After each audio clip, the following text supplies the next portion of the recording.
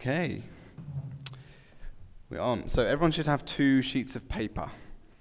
There's this one, which has various readings on it in the middle. If there is actually, there's more over here. Here you go, there's some more. And then everyone should have a handout, which is 2 sides. Okay, good. Okay, so I think a little recap is in order, considering it's been 2 months. So, Lauren, what did we talk about last time? The restoration of Israel. Very good, very good. Does anyone remember what we talked about the time before that? Jake's just going to check his notes. Pardon? The kingdom, yes. So the kingdom of God, we looked at the promise of the kingdom of God in the prophets, very briefly dipped into the New Testament. Then we talked about the restoration of Israel, and we looked at how this was something that didn't just involve the Jews, this involves God restoring all his people together, and we looked at how there was that theme of the restoration of Israel involved the Israelization of the whole world. All peoples coming in and so on and so forth.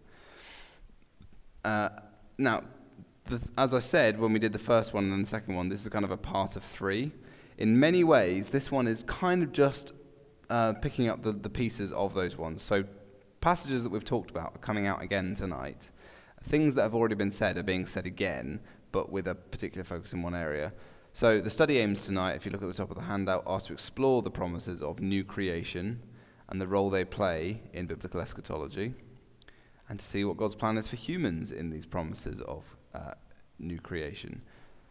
And as we go along, I'm sure we'll see that, yes, plenty of the things are coming out again. So if at any point we need to stop and go over things again, that's fine. We can do that, as always. Okay, so let's dive in with some promises. So fixing the world. Right. So this kind of involves going right back to the beginning of where we started. So we saw Genesis 1-3, God had a purpose and a plan for the world. He had a teleology that was there in the protology that would govern the eschatology. Remember those 3 phrases? And, good evening, Jane. So that first question, I've given you the answer on the handout already, but what went wrong? Why do we need to talk about fixing the world? Yes. Yeah. So Adam had a commission to extend the glory of God to all creation. Go from here, bring the glory of God everywhere, turn this world into a beautiful place. So it was quite good, actually. It's quite a good revision for deep dive.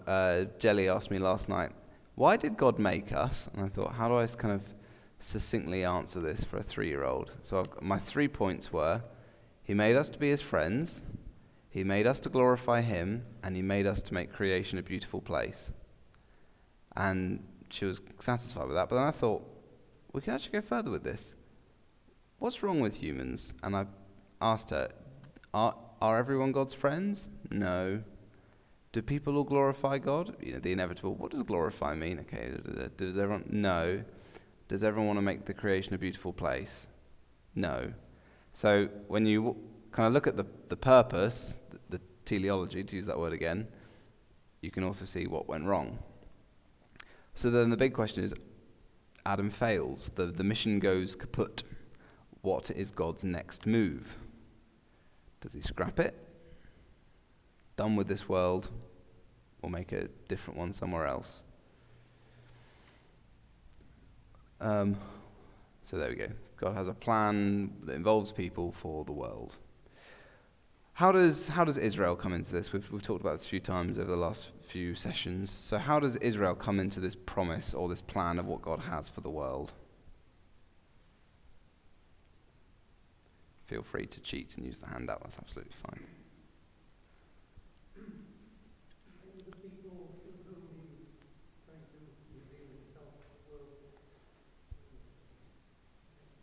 Yeah.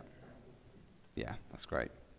So do you remember we used this graph a few weeks ago? A few weeks ago I did each point by point. So if you don't recognize it, let me break it down before you so you don't need to get scared about it. So if on the top line, this is plan. God has a plan to glorify creation. The bottom line are the instruments. So he's going to do this through humanity. On the left there, Israel are the instrument by which humanity do it. Sin is the opposing force.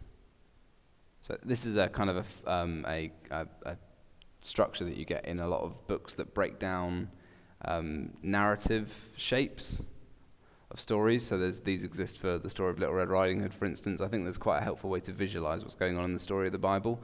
God wants to glorify creation. He's going to use humanity through Israel to do so. Sin is always against them. So that, as Exodus puts it, Exodus 19, God has brought them to himself to be his priests, to be his possession, to be a kingdom of priests to all the nations. So Israel's job, we looked at this when we looked at the Mosaic law. Their job was always outward looking. Look to the nations, bless the nations. They are God's agents of fixing the world. And so in that sense, the promised land, again, we looked at this is kind of all recap, I guess. When we looked at the Mosaic law, we looked at how the promised land, if they obey the covenant, the promises looked very much like Eden. And so the promised land will turn into this beautiful picture of a restored creation from which the borders extend and all creation can be glorified. So that's kind of the background of what we're looking at. So, I mean, this is just a question I thought I'd put on the handout for us to think about in our groups, really, which is what is broken in creation that needs to be fixed? And I feel like in one area that's pretty obvious, but let's actually think through this for a minute. What is wrong with this world? What does God need to fix for it to be restored? So just natter amongst yourselves. Don't sit in silence. Maybe just have a few minutes and think about some of the things that are wrong with the world. Okay, so what's wrong with the world? Let's solve it all tonight. Say that again? Yes. Yes, death is at work in creation. Yeah. Subject to decay, that's a good, well, of course it's a good way of putting it. It's Paul's way of putting it, but yeah.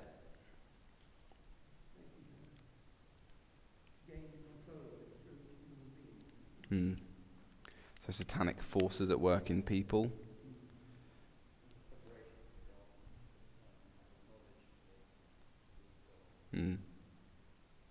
Yeah. Yeah.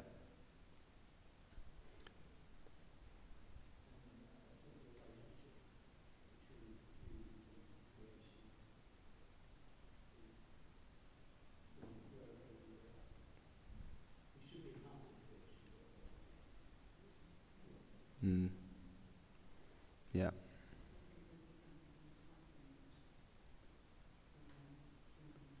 Yeah.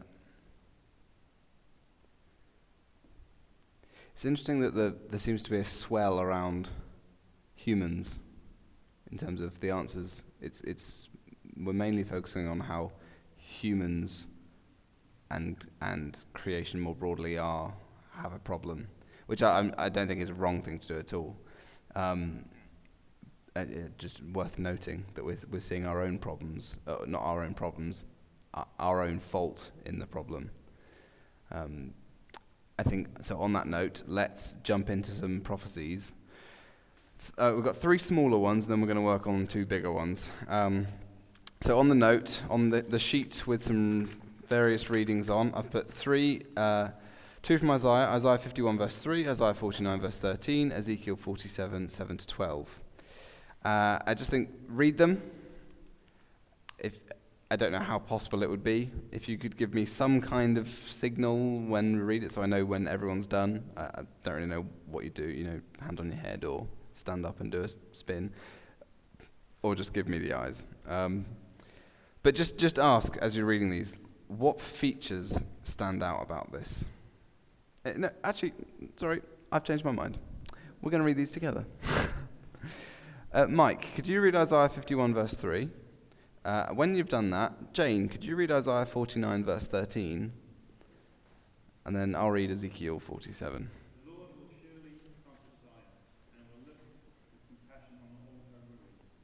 He will make her deserts like Eden, her wastelands like the garden of the Lord. Joy and gladness will be found in her, thanksgiving and the sound of singing. Thank you. See, I am doing a new thing. Now it springs up. Do you not perceive it? I am making a way in the wilderness and streams in the wasteland. Brilliant, thank you. Okay. Brian, could you read the Ezekiel 47 passage? When I arrived there, I saw a great number of trees on each side of the river. He said to me, "This water flows towards the eastern region and goes down into the Arabah, where it enters the Dead Sea. When it enters into the sea, the salty water there becomes fresh. Swarms of living creatures will live wherever the river flows. There will be large numbers of fish, because this water flows there and makes the salt water fresh. So where the river flows, everything will live. Fishermen will stand along the shore, from El Gedi on to En Eglaim. There will be places spreading nets. The fish will be of many kinds, like the fish of the Mediterranean Sea. The swamps and marshes will not become fresh. They will be left for salt. Fruit trees of all kinds will grow on both banks of the river. Their leaves will not wither, nor will their fruit fail. Every month they will bear fruit, because the water from the sanctuary flows to them. Their fruit will serve for food, and their leaves for healing." Wonderful, thank you. So what common features are there, or what features of these stand out to you? You can answer either of those questions.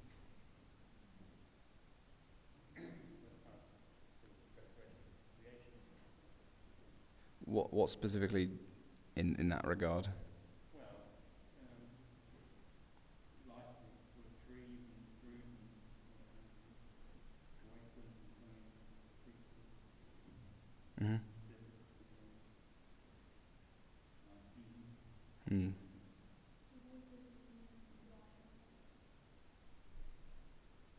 Did you notice what water is becoming a source of life? The Dead Sea. Yeah. So the Dead Sea, which obviously is named that for a reason, nothing can live in it, instead becomes this incredible source of life.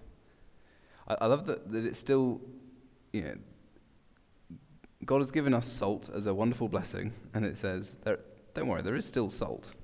The swampy waters will be there for salt. Yeah. Okay. Anything else?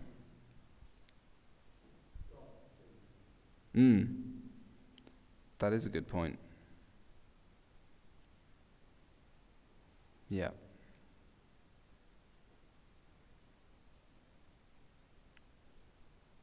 In creation, there's decay because the leaves of the trees will not wither, nor will their fruit fail.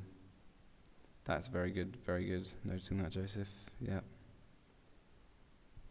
Just growth. Yeah. Yeah. I find it interesting No, carry on. Yeah. Yeah.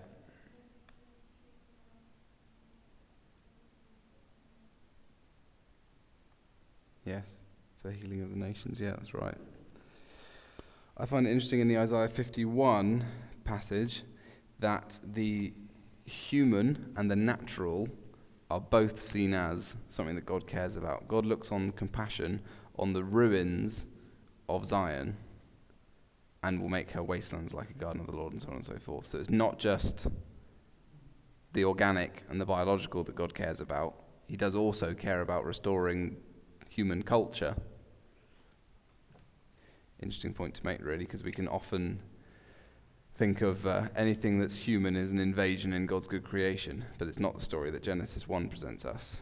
It's an important part of creation. It's God handing over to humans to put the finishing touches on. Okay, so they're three fairly small passages. The Ezekiel one's a bit bigger. But the point in all of them is, that creation is being transformed. So now let's turn in our Bibles to Isaiah chapter 11. Now we looked at this passage already when we looked at the coming king.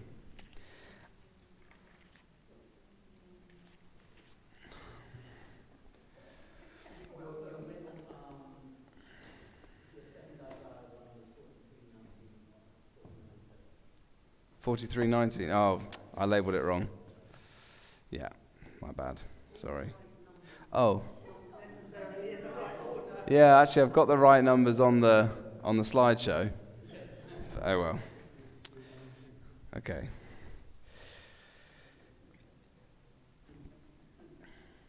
Okay. Now this is really important that we remember this, and as I say, this is a bit of a refresher. We looked at this passage in the context of the promise of the coming king. This is all about what the coming Messiah is going to achieve in his rule. So it begins by talking about the branch that comes from Jesse, the one who will not judge by what he sees with his eyes or decides by what he hears with his ears, but with righteousness he will judge the needy. And then later on, he talks about the fact that he will stand as a banner for the peoples, for the nations are going to rally to him, and so on and so forth. So we looked at those prophecies already about how Jesus, although we don't know it's Jesus yet because we haven't got to the New Testament, but this coming Messiah is going to bring all peoples to himself. Is going to be this perfect king, bless the world. But let's just read from verse 1 down to, let's go down to the end of verse 11. Let's just go down to verse 11. So I'm going to read this one. Okay. A shoot will come up from the stump of Jesse. From his roots a branch will bear fruit. The Spirit of the Lord will rest on him, the Spirit of wisdom and of understanding, the Spirit of counsel and of might, the Spirit of the knowledge and fear of the Lord. And he will delight in the fear of the Lord. He will not judge by what he sees with his eyes, or decide by what he hears with his ears, but with just righteousness he will judge the needy. With justice he will give decisions for the poor of the earth. He will strike the earth with the rod of his mouth, with the breath of his lips he will slay the wicked. Righteousness will be his belt, and faithfulness the sash around his waist. The wolf will lie with the lamb. The leopard will lie down with the goat. The calf and the lion and the yearling together, and a little child will lead them. The cow will feed with the bear. Their young will lie down together, and the lion will eat straw like the ox. The infant will play near the cobra's den, and the young child will put its hand into the viper's nest. They will neither harm nor destroy on all my holy mountain, for the earth will be filled with the knowledge of the Lord as the waters cover the sea. In that day the root of Jesse will stand as a banner for the peoples. The nations will rally to him, and his resting place will be glorious. In that day the Lord will reach out his hand a second time to reclaim the surviving remnant of his people from Assyria, from Lower Egypt, from Upper Egypt, from Cush, from Elam, from Babylonia, from Hamath, and from the islands of the Mediterranean. So, we actually also read that passage last time when we looked at the restoration of Israel, because the very next verse, he will raise a banner for the nations and gather the exiles of Israel.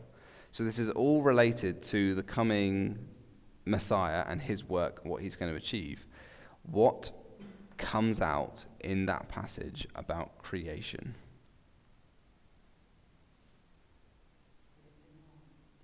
Yes.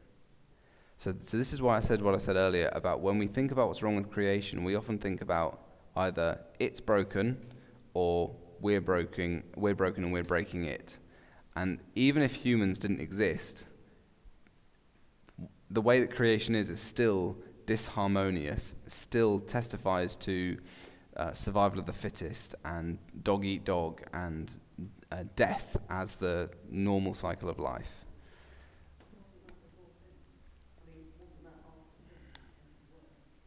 I would say so, yes. I think so.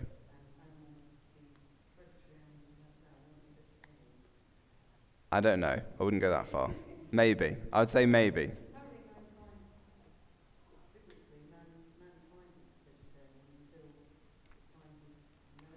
I don't want to be too dogmatic about issues with that, because I think that there are legitimate ways that people can read the stories differently and come to different conclusions. And the Bible does say strikingly little about the kind of questions that we might want to ask.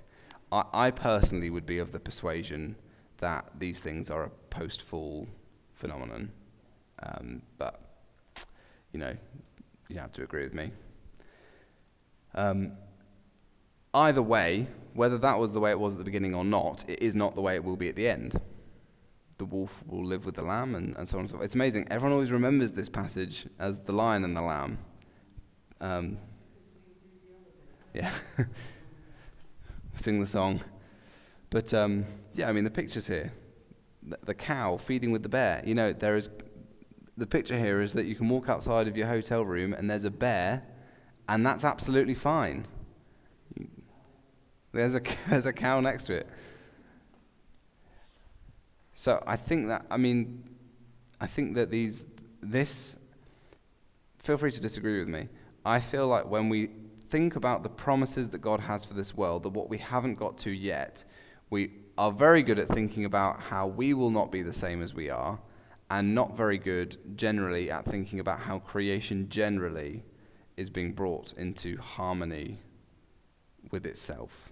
That's God's plan. God cares about wolves and lambs living in harmony.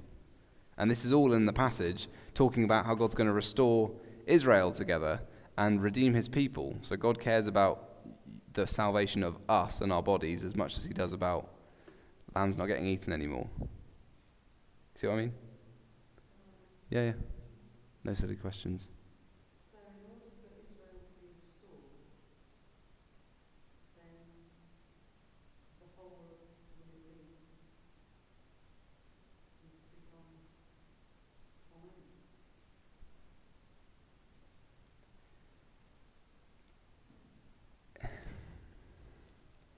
The problem is, I think that when we talk about the restoration of Israel, we're talking about something that's already happened in the first century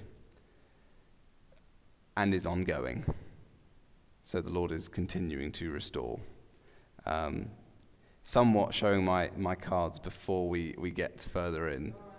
No, it's all right. But yes. Okay. Any other comments or questions off Isaiah 11?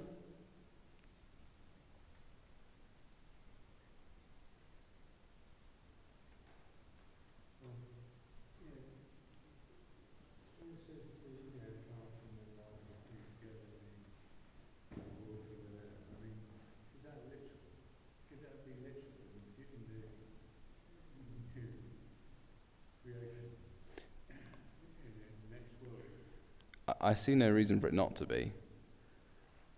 Is maybe how I would answer that. So will that include leaves dying? There'll be no seasons? Again, I would love to know the answers to these questions. I mean, as Joseph did point out, the leaves never wither.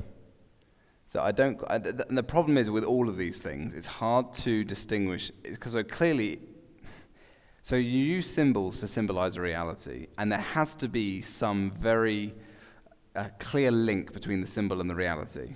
Right? So, for instance, if we change the symbol of entrance into the Christian faith from baptism to jumping up 3 times, patting your head, and punching someone in the face, you would have to say, well, it's just a symbol, that's just what we do. But in other sense, you say, well, but what does it relate to? The symbol has to fit some kind of meaning. So the challenge when you're reading the prophets is they do speak in symbols, but there does have to be a real relation to what they're symbolizing. So all of the things we've looked at so far, we can debate what the specific reference are, but they have to actually be connected to the reality that they're prophesying. Does that make sense? So whether or not Ezekiel meant literally the leaves are going to wither or not wither is one question. What the Ezekiel prophecy does tell us is that God is going to transform creation to make it a place that's teeming with life. Yeah, I mean, it also talks about this new creation, doesn't it? Yeah. So I've always thought, this expression is amazing. How much more amazing? What can be full of life? Yeah. I think that's probably the way to get me to that. Yeah, and obviously, I mean, there is a sense in which there is no such thing as, someone could say, oh, what's the season going to be in new creation? Well, it's obviously summer, whereas Anna would probably say, no, it's obviously autumn. I was going to say my brother-in-law, your son, would probably say winter. So it can't just be everyone's. So there does have to be kind of, the seasons are built into creation, something good that God's made. So that I don't know the answers to those questions, unfortunately, except to say that whatever God is going to do, it is going to be awesome. Autumns like you've never seen them before. That's just that one verse where it says their leaves will not wither. Mm. Doesn't really mean all leaves won't wither. It just means they'll be evergreens. Quite possibly. Quite possibly. I'm not sure we could apply that to the same thing in Isaiah as just one wolf will lie down with just one lamb. So I would be inclined to say this is as close to literal as, yeah. Yeah.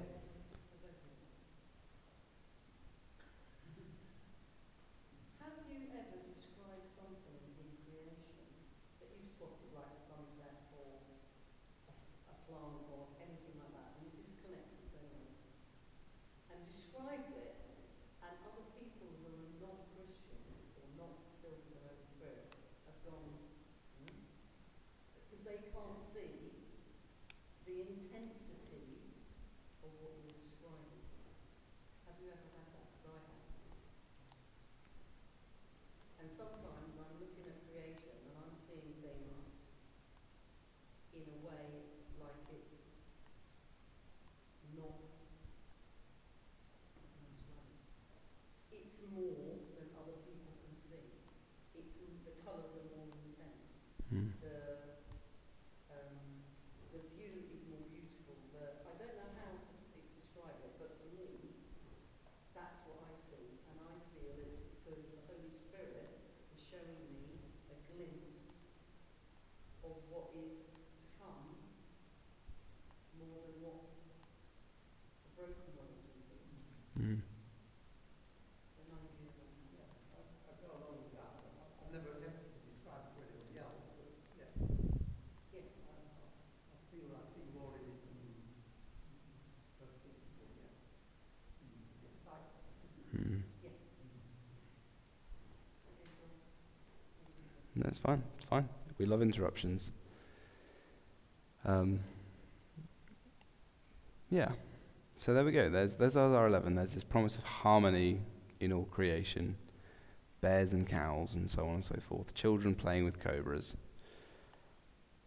So let's jump into Isaiah 65. Now, as we read through this one,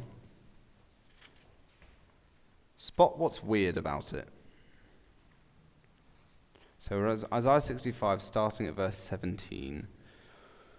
Poe, can I ask you to read? So it's verse 17 down to the end. Behold, I will create new heavens and a new earth. The former things will not be remembered, nor will they come to mind. But be glad and rejoice forever at what I will create. For I will create Jerusalem to be a delight, and its people a joy. I will rejoice over Jerusalem and take delight in my people. The sound of weeping and crying will be heard in it no more. Never again will there be an infant who lives but a few days, or an old man who does not count his years. He who dies but 100 will be thought of being a youth. He who fails to reach 100 will be considered accursed. They will build houses and dwell in them. They will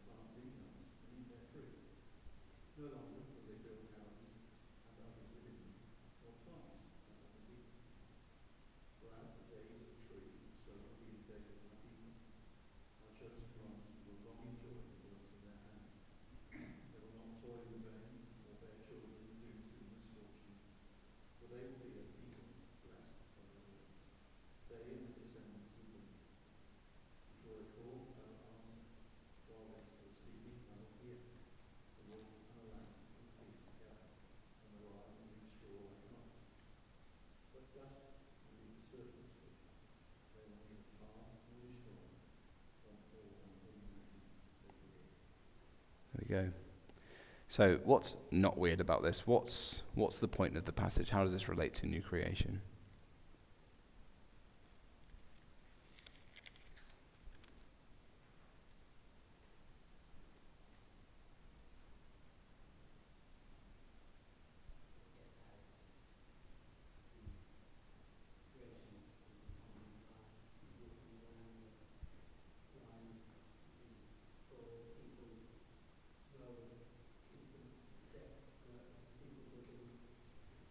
Mm. Yeah. Yeah. This is still a temporal creation. It's creation in time, past time, not eternally. Yeah. Yeah. So before we jump onto that, let's stay in just what the passage is, because I do want to come to that. But look at the kind of I don't think there's any other word really to describe other than the kind of the full-orbed humanity. So there are people who are laboring but not in vain. There are people who are enjoying the things that they've built. There are people who are building houses and then living in them. They've planting trees and eating from them, and so on and so forth. There's work as God intended work to be. So and there's this kind of joy to it, I guess. And this is kind of what marks this creation. But as you say, there's death there. I mean, that seems a bit strange, doesn't it? We talk about new creation and there's still death.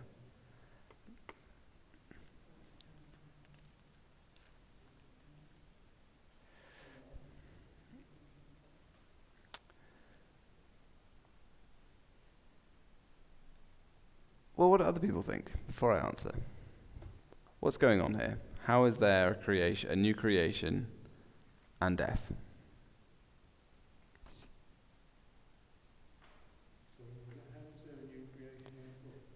And death. Yeah, so people are living very long lives, but people are still dying.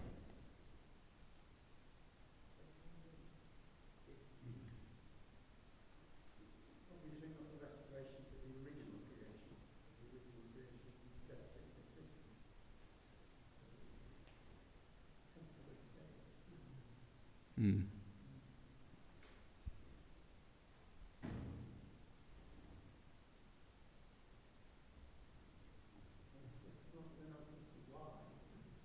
No, I'm just curious to hear people's kind of thinkings about it, really.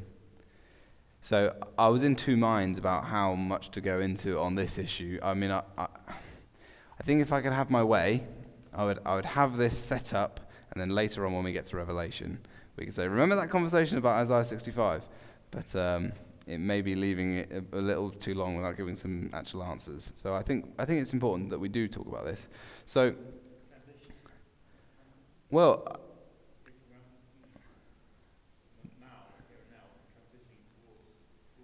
yeah, so when we looked at the kingdom of God, so bear in mind these are three kind of parts all in one, what did we see in the prophets how the kingdom of God was going to come?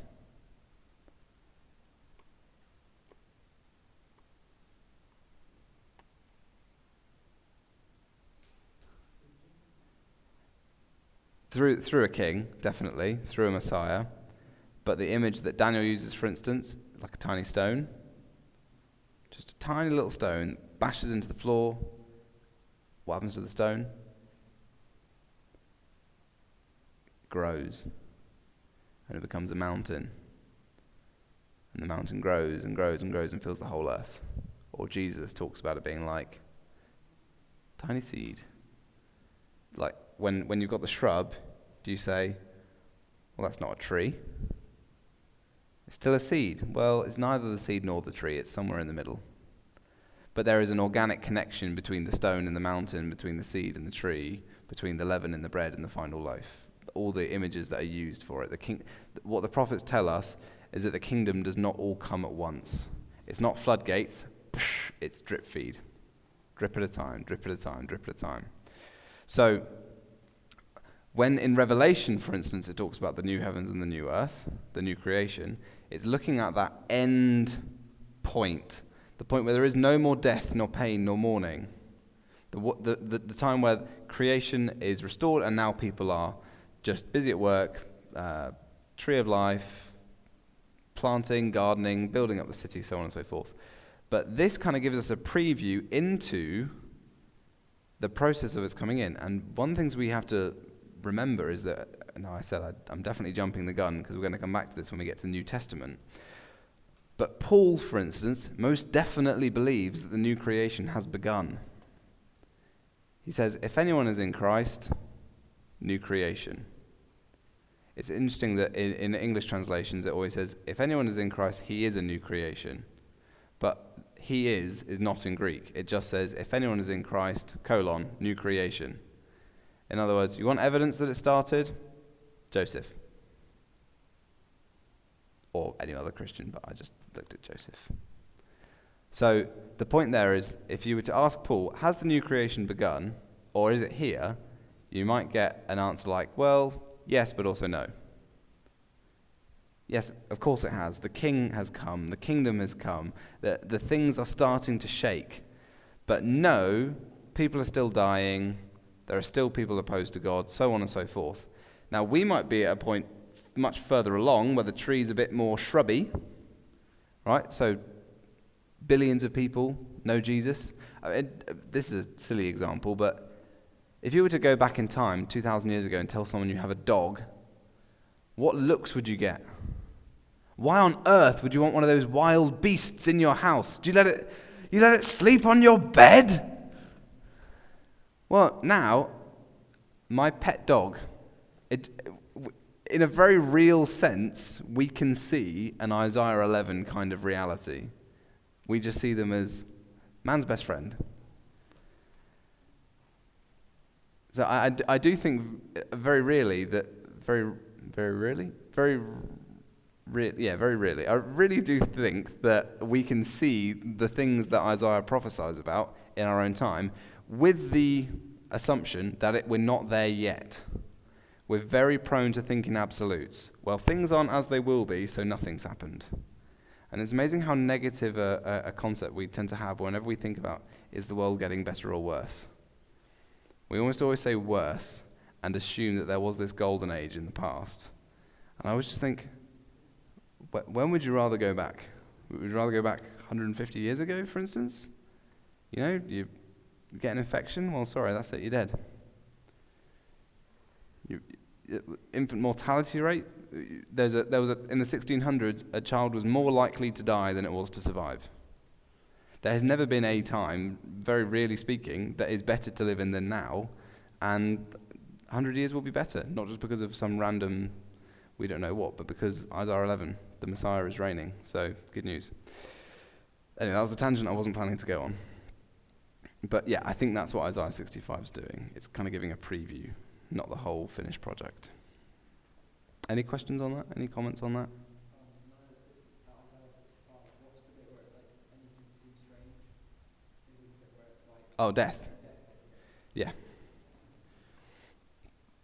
Yeah, and also there are still sinners. That's important, because anyone who doesn't reach 100 will be considered accursed. So there's still death and there's still sin. Yes. Very true. The serpent is still around. I don't think we're going to have time to finish everything I'd wanted to cover today, but that's okay. We'll cover the next few bits quite quickly. Can I move on, or does anyone want to stay on this just for a minute longer? Move on? Okay, I think this is an important question to ask because we want to be responsible readers of Scripture. So, what do we do with these prophecies in their context? Because there is a word that keeps appearing in all these prophecies. It begins with a J and it ends with Jerusalem. Any guesses?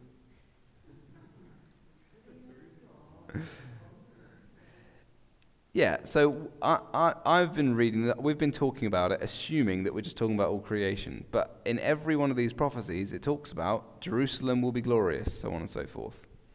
And all of these prophecies come in the context of prophecies about the restoration of Israel. So how do we make sense of these in their context? Are we misreading them if we apply them to all creation? Now this is where I think we're really going back, and we really have to remember last time about the function of Israel and the restoration of Israel, if we're going to understand this. So I kind of got these arcs here. And these arcs are, it's an imperfect way of, I think, visualizing what I'm trying to get at, which is that the little storylines in the Bible are mirrors or pictures of the big storyline. So, for instance, God's holy people who are in the beautiful land flowing with milk and honey, who then disobey the voice of the Lord and are cast out and have to be in the wilderness. Am I talking about humanity in Genesis 1-3, Adam and Eve? Or am I talking about Judah in Babylonian exile? Is Judah being taken out of Babylon back into the promised land to populate it, to glorify it, all those kind of things? Is that the same thing as humanity being welcomed back into the promised land of God? Well, no, but it does picture it. And for that, so you've got the big story, that's humanity, and within it you've got the little story. And it's the same story but in miniature.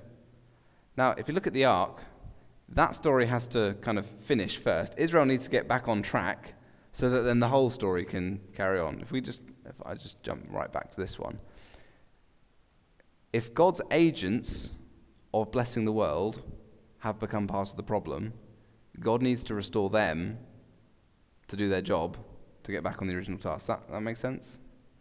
So I think the way that I think we can understand this nicely is there's a theologian, N.T. Wright, who uses these two phrases which I think are very helpful. So creational monotheism and covenantal monotheism. This is a bit technical, but just bear with if you can. And if it goes over your head, then just let it. Just daydream. That's fine. I won't be offended. So if you ask a Jew, for instance, what does it mean that there is one God?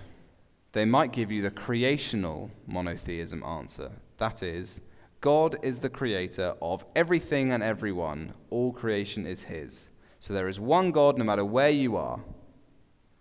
But they might give you the covenantal answer, which focuses on them. God is our God. He's the God of Israel. Israel is his people. And all the things they would say about God in that kind of creational context, they would probably also say in the covenantal context. He is the creator, he is our creator. It all belongs to him, we belong to him, so on and so forth. Right? So what this kind of means is Israel, this little group of people, function as a microcosm. If you're not familiar with that word, let me give you a demonstration. If I were to say, Odium is a microcosm of England. You've got the more wealthy people over here, and they don't interact with the less wealthy people over here, and so on and so forth. I mean, I'm making this off the top of my head, but the picture would be that this is like a miniature version of the whole nation. So microcosm literally means little world. So Israel is a microcosm of all creation. They are like a little picture of God's care for the whole creation.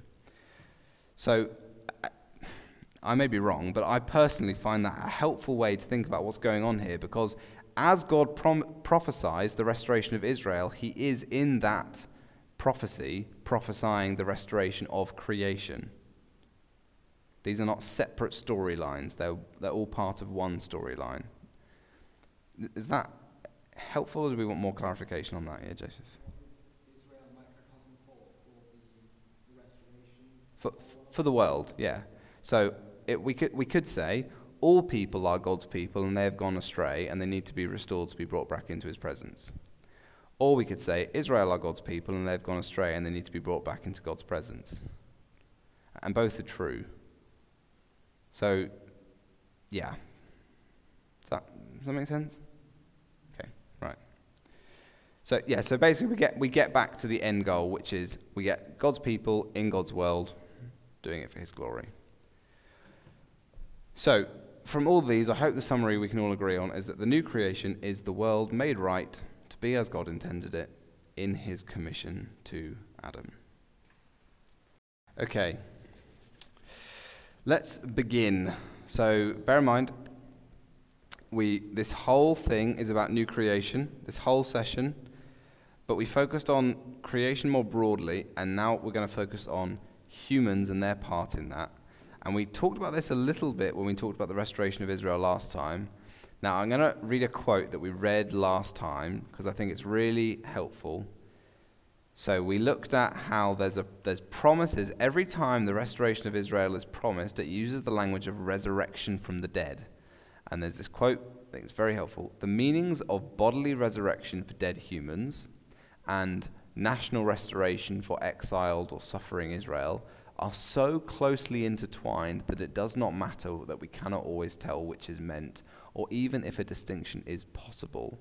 That is part of the point. So, what he's saying there is, there are lots and lots of places where it talks about Israel being restored and dead bodies coming out of the ground, and you have to say, is this about Israel's restoration, or is this about a day where God is going to raise people from the dead? And the answer is yes. We're not supposed to be able to distinguish that very much. Now, obviously, when we get to the New Testament, we're going to see how this is very, very interesting. So, Mike said earlier when we talked about what's wrong with creation, death. Death is the greatest expression of the problem with creation. There are many other problems other than death, but death is the one that summarizes them all. So if God is going to restore creation, he needs to undo death. One of the things we just saw when we looked at Isaiah 65 is that there is a partial victory when death is delayed. So God is at work when people are living for a long time. Bear in mind, can I just also say on what I was saying earlier about dogs and stuff, average age in Jesus' time, 40 years old. Average life expectancy in the 1500s, 50 years old. Average life expectancy now, 88 for women, 84 for men, I think. There is a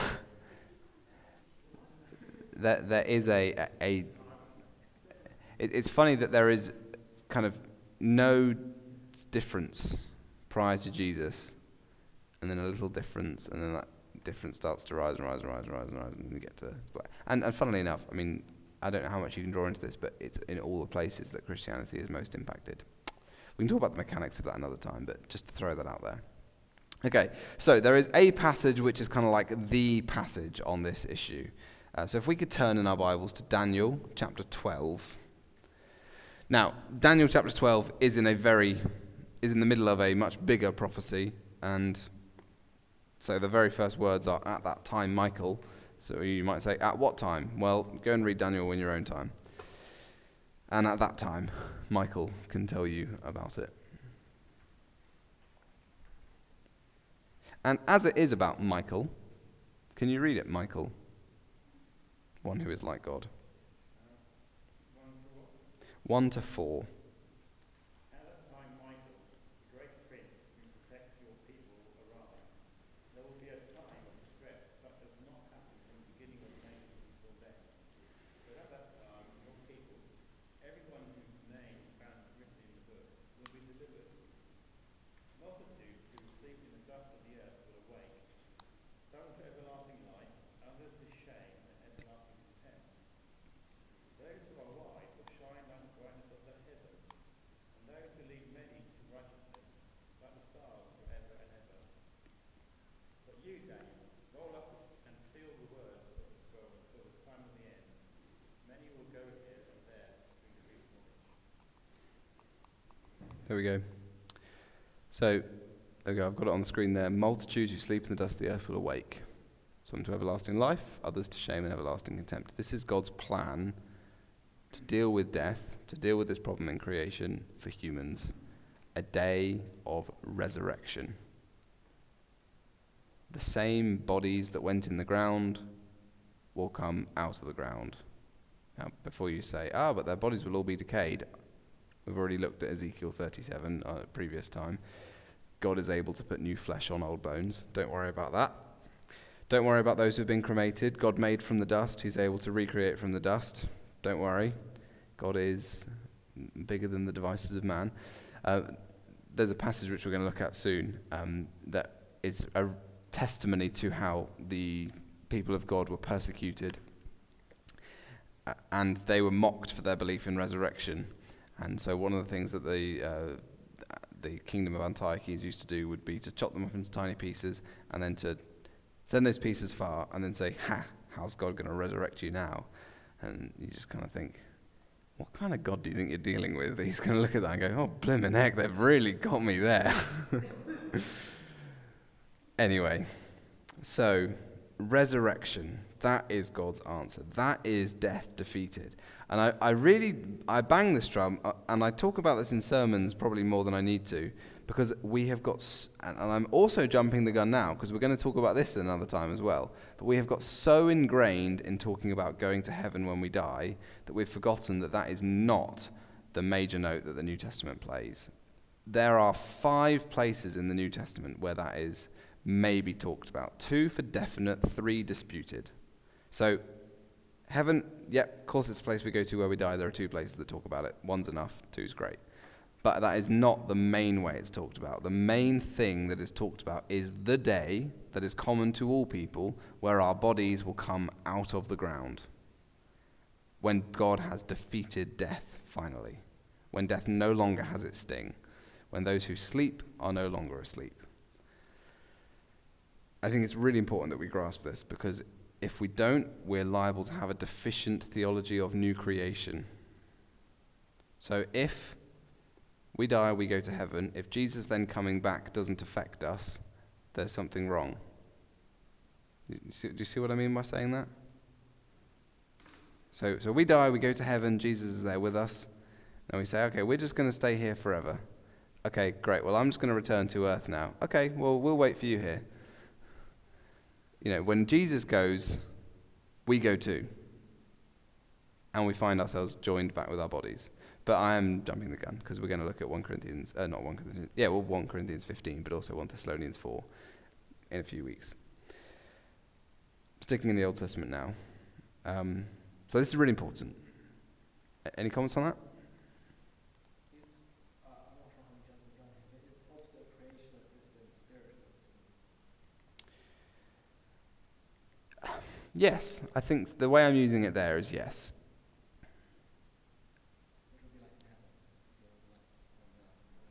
Yeah, I mean, as I say, that somewhat jumping the gun, but that's fine, Joseph, as I've just jumped the gun myself, so I can't exactly hold you accountable for it. We love a bit of gun jumping. Okay, I'll take your silence as a no. So why resurrection? Why is this important? Why can't God just take us to heaven forever and ever and ever? The principal at the Bible college I went to in my first year did this lecture where he came in and he went, right, put your hand up if you want to go to heaven forever and ever and ever. And obviously, most people. And he went, well, you're all wrong. It was very funny at the time. But the point he was making was that, and the point that we need to make is that it's a Greek philosophy that has this idea of what would be good for us is if I could leave here and fly off to the spiritual realm to dwell there forever and ever. The fields of Elysium, as the Greek myths talk about. So why is it not Elysium and Hades, for instance, the bad place and the good place? Why is that not God's plan for us? Why is it not just living for a long time in the land? There are some scholars who say Israel has no theology of an afterlife. Their hope is that they're going to have a long life in the land of Israel. I think both of those are really poor. And they don't honor the whole Bible story that we've been looking at from Genesis and so on. So why resurrection? I'd wanted to look at Psalms 37 and 73, which, if you look at the handout, I mean, just look at how perfect they are as mirror images of each other. 37, 73. Go away and read these and you see why they're so important. Both of them are psalms which are reflecting on the fact that this life is not fair. The unrighteous prosper. The righteous suffer. And in both of them, there is a very strong line of, but I can rejoice because I know that God will make things right. And there is going to be a day where the righteous are rewarded and the unrighteous are made to pay for their crimes. So resurrection is kind of a theatre for God to bring the judgment and vindication which we so desire, which kind of humans long for. A second reason, this isn't exhaustive, I'm just kind of doing some things that I think are important.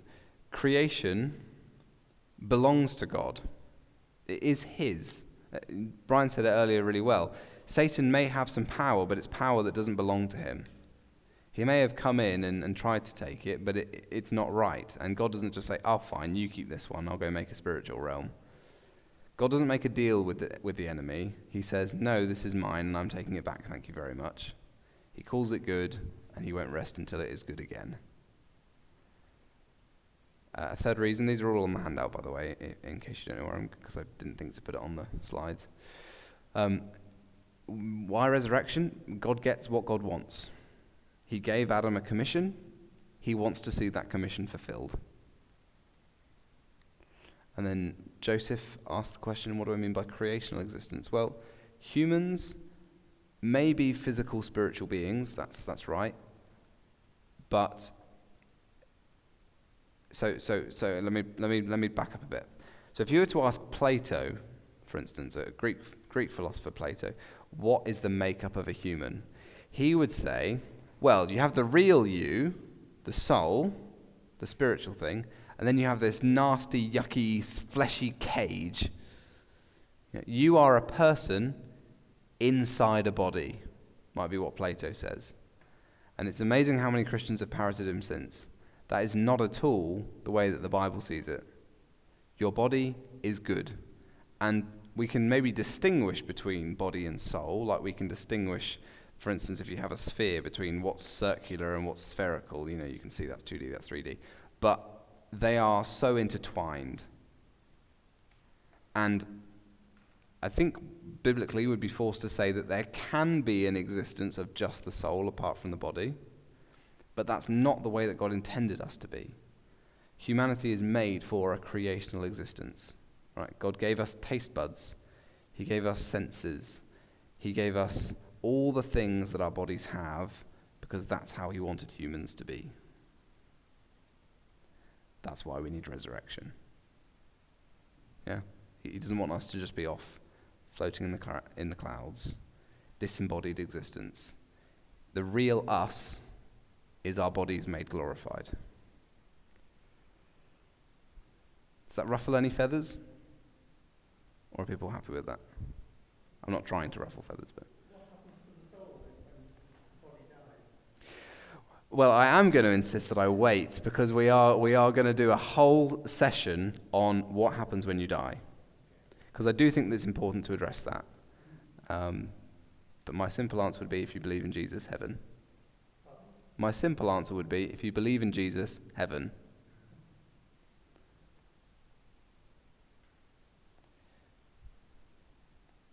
Is that satisfactory or not? No, because I don't see how that fits in with what you're saying, that the heaven bit doesn't come until after the resurrection of the body. So heaven and new creation are different things. Heaven is where we go where we die now. The new creation is where we will be after the resurrection. Heaven is a temporary place. Yes. Yes. Yes. Yes. Yes, at the resurrection, your soul and your body are reunited. Yeah. Which is still your body. Yes. So when Jesus comes back, for instance, he eats fish with his friends. He says, touch me. That he has a resurrection body. There's a bit in John where they're sitting him and they said, no one dared ask him for fear, but they knew that it was the Lord. Which is a very strange verse, because it's like there was clearly something about him that was very, very different. But they all knew it was the Lord. Exactly. Yeah.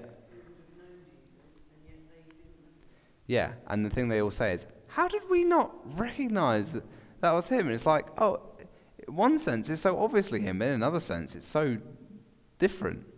I mean, an analogy I'd probably use is like, in a very real sense, Evangeline is not the baby I brought home from the hospital.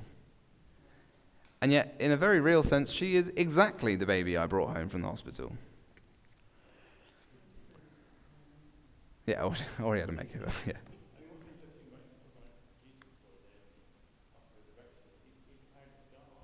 Yeah.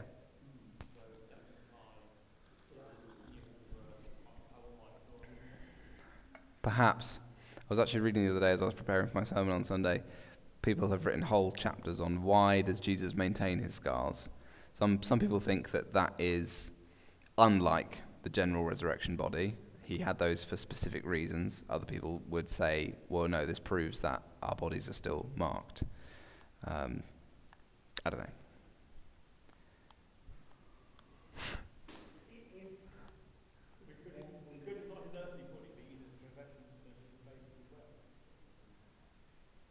I don't know, but I'm going to let Jono carry on. If what we do now influences our reward, our crown in heaven, etc., it kind of fits that what Jesus did on earth is reflected in his resurrection body. I mean, it wasn't he fell over and he broke his arm and it was a bit deformed and still deformed. It was, I conquered death through this. Here's my crown that shows that I did this. And, I think it, so I think, I think it's... If you come back and be like 10 years younger. People wouldn't have believed it. But I think also that there's, we should expect that if either what we do here doesn't matter, and all that matters is that we trust Jesus, and everything else is really insignificant, or it does matter, and then we should think there'll be some reflection of that in the new creation.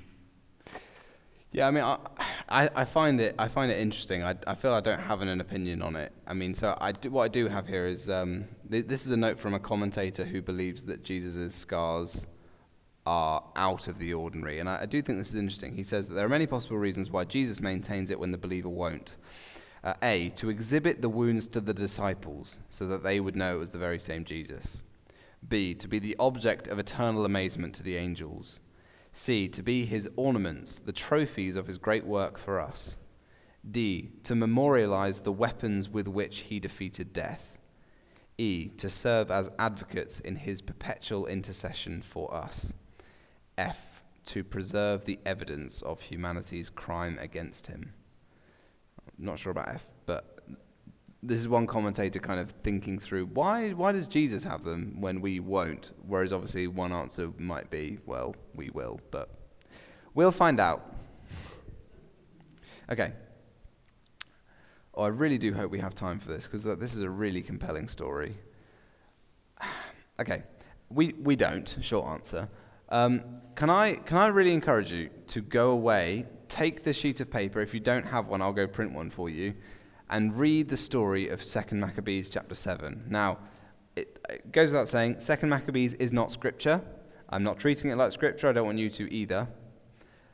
What it is a history book written during the period between the Old Testament and the New Testament, when the kingdom of Judah was occupied by the Greek kingdom.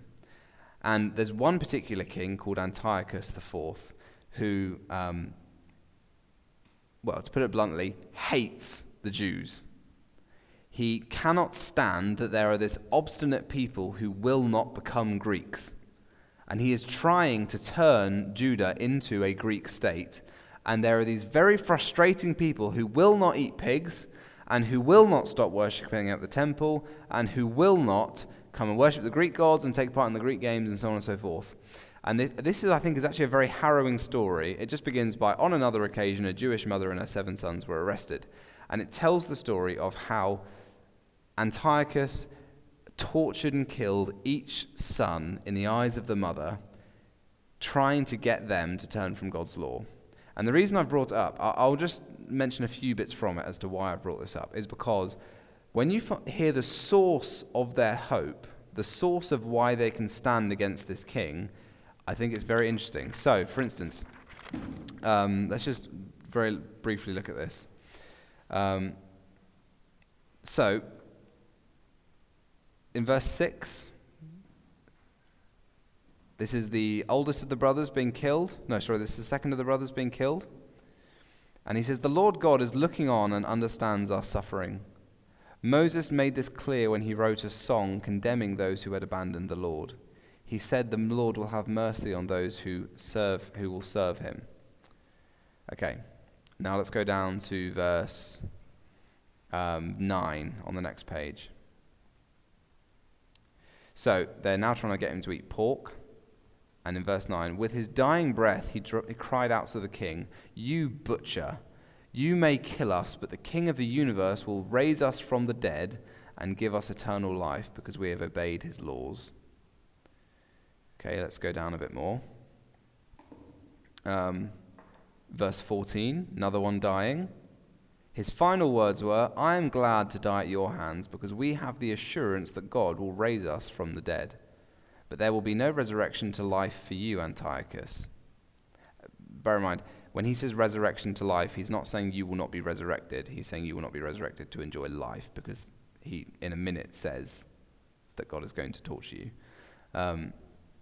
So verse 18, the soldier took the sixth boy just before he died. He said, "Make no mistake, we are suffering what we deserve because we have sinned against our God. That's why all these terrible things are happening to us. But don't think for a minute that you will avoid being punished for fighting against God." So I would recommend you go away. I mean, I've only included the first half of the passage, but I think it's quite a harrowing story, really, of a few people who were absolutely convinced of resurrection hope, and so were willing to die for their faith because of it. Okay, let's do some actual scripture just as we finish. We've got 5 minutes. This is just to make the point that resurrection theology is really built in to the New Testament. So I've just got 3 very quick verses. So if one person, let me assign so we don't have people all turning to different places. Okay, Joseph, can you please read us John chapter 5, verses 24 to 30. You get that ready. Jono, could you get ready for us a very short verse? John chapter 11, verse, I think it's 34, but I might be wrong.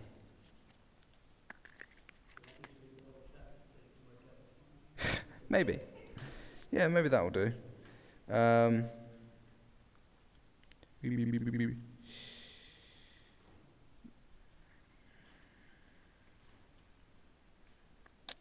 Why can I not see it? John chapter 11. No. 23, 24. So, Joseph, could you read for us first? Very truly I tell you, whoever hears my word and believes him who sent me has eternal life and will not be judged, but has crossed over from death to life. Very truly I tell you, the time is coming and has now come when the dead will hear the voice of the Son of God, and those who will live. For as the Father has life in himself, so he has granted the Son also to have life in himself. And he has given him authority to judge because he is the Son of Man. Do not be amazed by this, for a time is coming when all who are in their graves will hear his voice and come out. Those who have done what is good will rise to life, and those who have done what is evil will rise to be condemned. By myself I can do nothing. I judge only as I hear, and my judgment is just, for I seek not to please myself, but him who sent me. Thank you, Joseph. So Jesus is saying, you hear my voice, you'll live. And he's talking present tense. But there is a day coming when people in their graves will live. Those who are good to a resurrection life, those who are bad to condemnation. Jono, the passage for you. Jesus said to her, "Your brother will rise again." Martha answered, "I know he will rise again right. Okay, so this is really important. So Lazarus is dead. There he is in the tomb. And Jesus says, your brother will rise again. Now, if you have a loved one who's just died, and let's say I turned up to give some kind of pastoral counseling and I said, don't worry, they're going to rise again. We will probably think, you mean like what Jesus is about to do, you're going to try and pray over them and they're going to come back like Lazarus did. Because we don't tend to think very much about resurrection. But Martha just says immediately, well, yeah, I know he's going to rise again on the resurrection at the last day. And Jesus has to say, no, I mean now. You see my point there? That it's so kind of like, it's just so familiar that when he says, oh, he's going to rise again, it's just like, well, duh. We know these things. Okay, and then one last one. Acts 24. This is Paul on trial before Felix. And Paul is giving his credentials as I'm not just in some hocus-pocus cult. I'm the real deal. I represent mainline Judaism. And he says, however, I admit that I worship the God of our ancestors as a follower of the way, which they call a sect. I believe everything that is in accordance with the law and what is written in the prophets. I have the same hope in God as these men themselves have, that there will be a resurrection of both the righteous and the wicked. There's another point as well where Paul is in the Sanhedrin and he shouts out, I'm on trial because I believe in the resurrection of the dead. The point in both of those places that Paul is just saying, basic to our belief, guys, is the resurrection of the dead. All I'm saying is it started in Jesus. So, just kind of a very quick glancing over these passages, but just to kind of make the point that this resurrection theology was kind of just considered basic at the time of Jesus. And Jesus could just kind of make reference to it, and people know exactly what he's talking about. And Paul could say, yeah, this summarizes our belief, and so on and so forth. So that's kind of, I think, an important a way we need to round off this whole discussion about new creation. I'm aware it's 9, so let's wrap up now. But new creation involves the defeat of death, not the subversion of death, not a deal with death, not God kind of making a pact with death or finding a nice way around death, the defeat of death. That means people who were dead not being dead anymore. So let's look at the way that Revelation says it. A loud voice from the throne, look, God's dwelling place is now among the people. He will dwell with them, and they will be his people, and God himself will be with them and be their God. He will wipe every tear from their eyes. There will be no more death, or mourning, or crying, or pain, for the old order of things has passed away. He who was seated on the throne said, I am making everything new. So we have great hope, those of us who believe in Jesus. Death is indeed waiting for its death blow. Okay, very quick recap. God's revealed through the prophets his solution to the problem of sin. He's going to restore all creation.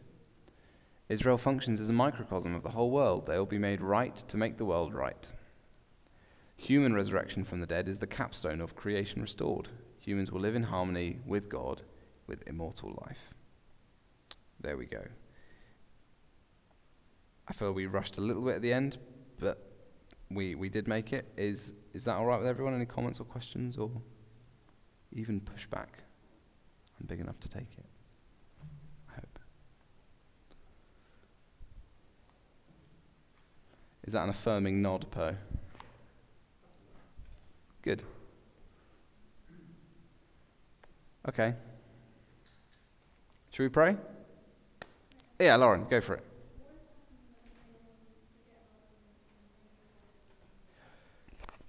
It's actually very traceable in church history, which basically there was a point fairly early on where Plato became really popular, And it was like, well, the Bible doesn't talk much about philosophy, so we'll go to the philosophers.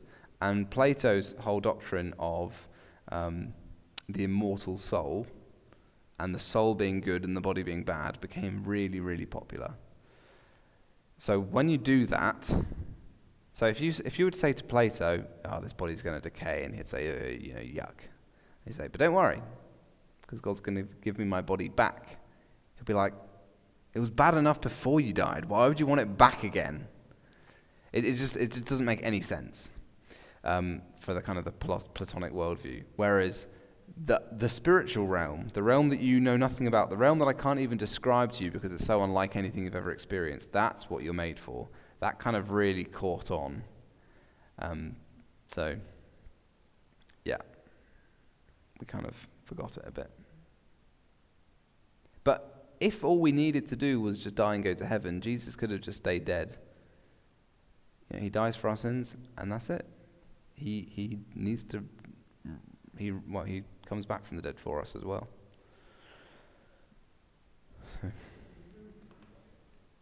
Well, we have many, many planets to explore. Pardon? I think there's a slight difference in that we don't become gods. No, I'm sorry to tell you, Jono, you do not get your multiple spiritual wives.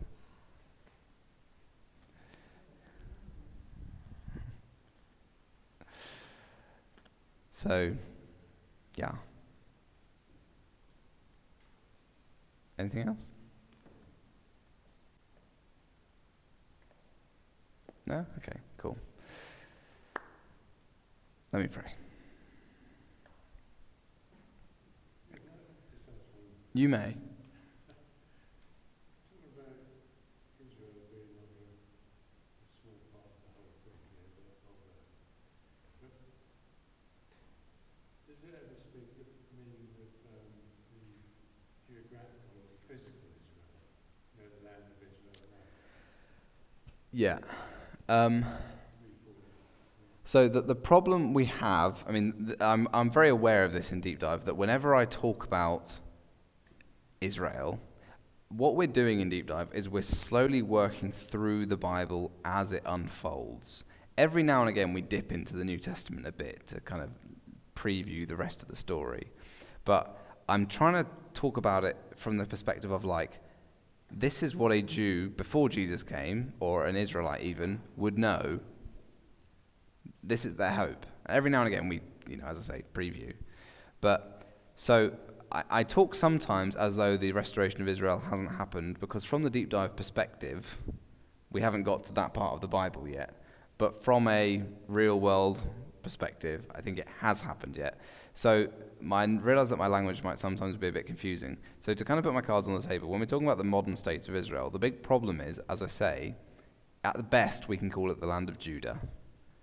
The Jews have returned to Israel, and the Jews are not Israel.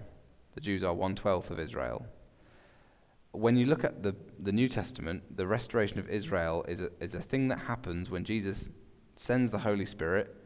Are you at this time going to restore Israel? The disciples ask. Well, wait to be clothed with power and you'll see. And then the book of Acts is just a story about many thousands of people from all these different tribes, tongues, and nations all coming to be in Jesus. I'd say the restoration of Israel has happened and is happening. So the modern state of Israel, I think I have said this before, but politically you can have an opinion one way or the other. I personally think it's a good thing that they have been given a land. I think that every people group should have an entitlement to their own land. I'd say the same about the Kurds, for instance. I don't think there's any theological significance to it. So I would want to keep, when we talk about, if by Israel we're talking about the modern state of Israel, I would want to keep that out of the discussion theologically, if that makes sense. As I say, I think it's a good thing what happened in the 40s. I think anti-Semitism is terrible. I think the Christian church has a terrible history of it. But saying this is not related to biblical prophecy is not being anti-Semitic, if that makes sense. Okay.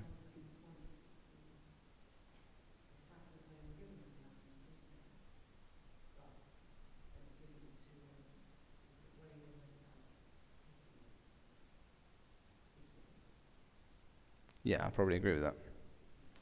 Maybe. Probably. Jane said that it may be a good thing that they got their land, but perhaps they got it too early because the way they went about taking it was not good.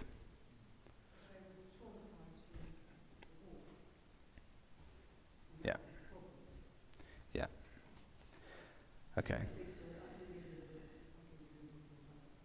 Yeah. Do you see any difference between the new Israel and the church?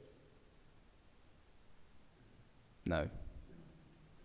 I think one of the problems is that even the word church, I mean, so the Jews in the first century were reading the Septuagint, the Greek Old Testament, as their main Bible, and references to the ecclesia, the assembly of God, is used all the time, so that when they start talking about the ecclesia around Jesus, they wouldn't be thinking about Israel and the church.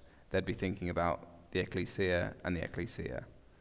The ecclesia means church, by the way. Yeah. So in English, it's very easy to kind of separate categories out that they wouldn't naturally have separated out. And one of the problems is it makes it seem as though there was this kind of definitive moment where things just changed. It was Israel, and now it's the church. And I mean, the story of Acts just show that change was very organic. That change involved certain people saying, we don't want any part of this, and others saying, we absolutely want a part of this. And gradually it becomes easy to say, you are not God's people, and we are God's people. If you were God's people, you wouldn't be stoning Stephen to death, for instance, or chasing us through the towns, trying to get us killed. So, I mean, I think 70 AD, the destruction of Jerusalem, is God's way of saying, you're not mine anymore. Yeah. So, but I don't think Israel ever died. So new Israel, I think, is an issue in that because, well, if you've got the blob of Israel, part of the blob left and a different part of the blob joined. So it's new in a sense because there's a new bit, but In terms of the purposes of God, it's still the same job, same purpose. Yeah. Okay, I am going to pray now. Heavenly Father, thank you for this world that you have made. Thank you for its goodness. And Lord, we repent for the ways that we as your creatures have failed to honor you, have failed to fulfill the task that you've given us. But we thank you that you are at work restoring creation, bringing it back in accordance with your will. And Lord, we do thank you that you have promised that death, the great enemy, the greatest expression of our fallenness, will be dealt with. That all those who we have loved and have tasted its sting will be brought back. That we will be united to you to live on the earth that you have restored in its fullness. Give us excitement in this task. Embolden us with this vision. May we have resurrection hope, beyond the resurrection of hope of these men who died for their faith, because we know that the Jesus, the Christ, the Messiah who has promised and guaranteed it to us. Amen. Thank you for coming out. Sorry that I've run over a bit. I hope it's been okay.